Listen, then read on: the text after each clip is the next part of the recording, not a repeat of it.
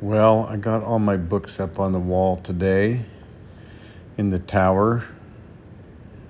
Did a little bit of a thinning,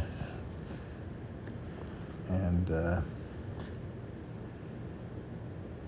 yeah, I mean, sometimes you carry books for years, and you know you're never going to read them, or you're never going to read them again, and just for whatever reason, you don't won't even look at them anymore. So, and it's not that they're necessarily bad books; they don't bring you as that.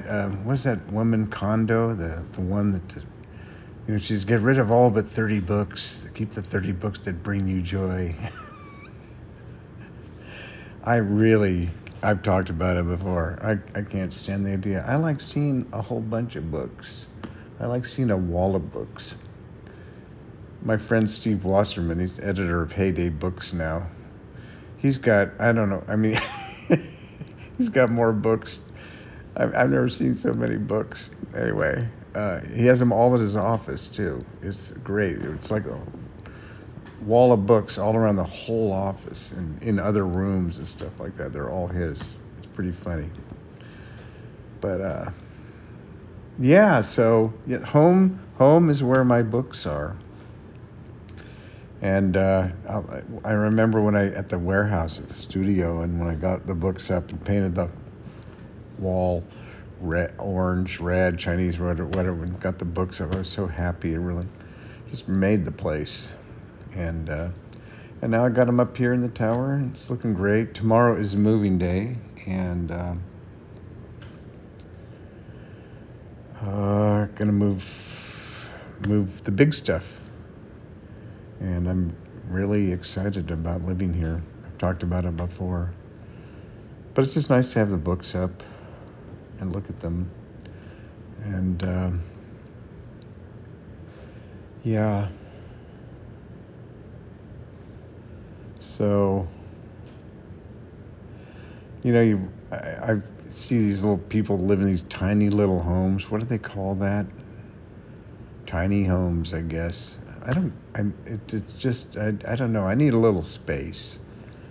I need walls to hang some art on. Now, in the tower here, it's all redwood walls, so it's not, one is not going to hang up a bunch of art in this place. It's a work of art itself, so just a few pieces, well-chosen pieces, and that's what I've been doing so far.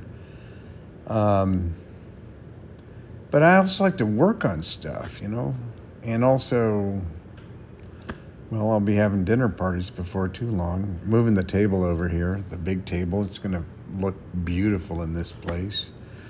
So yeah, it's a new era, a new chapter. I loved the studio. I know it scared a lot of my friends because it was on a very rough street, and it really was. I mean, it was a kind of street where they brought cars to strip after they stole them, and there was a step van across the street from me when I first moved in where they sold heroin 24 hours a day. The guys worked in shifts, actually, and there was no real law on the street except an understanding that, like, my building was protected by a certain well-known outlaw motorcycle gang. Whichever one you're thinking, you're probably right. I don't need to mention them by name. And there was certainly a different set of laws within the gates of the compound. Not that I had to deal with any of that. I loved the space. I loved the warehouse, and my neighbors, Sonia and Megan, and the landlord Joe, I really liked them. I still do. I'm finding out that a number of my friends thought it was a little weird and scary, and they were a little concerned about me, but I always knew it was okay. I will miss the place.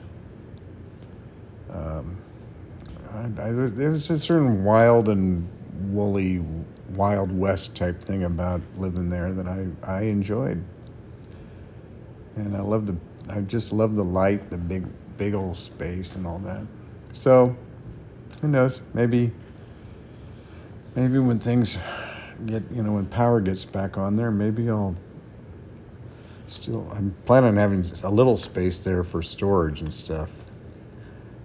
Anyway, but yeah, so my books are up, starting to feel like home, and I'll have all the other stuff here tomorrow, and I will be reporting back. This is Knox, riding the wild bubble with you forever.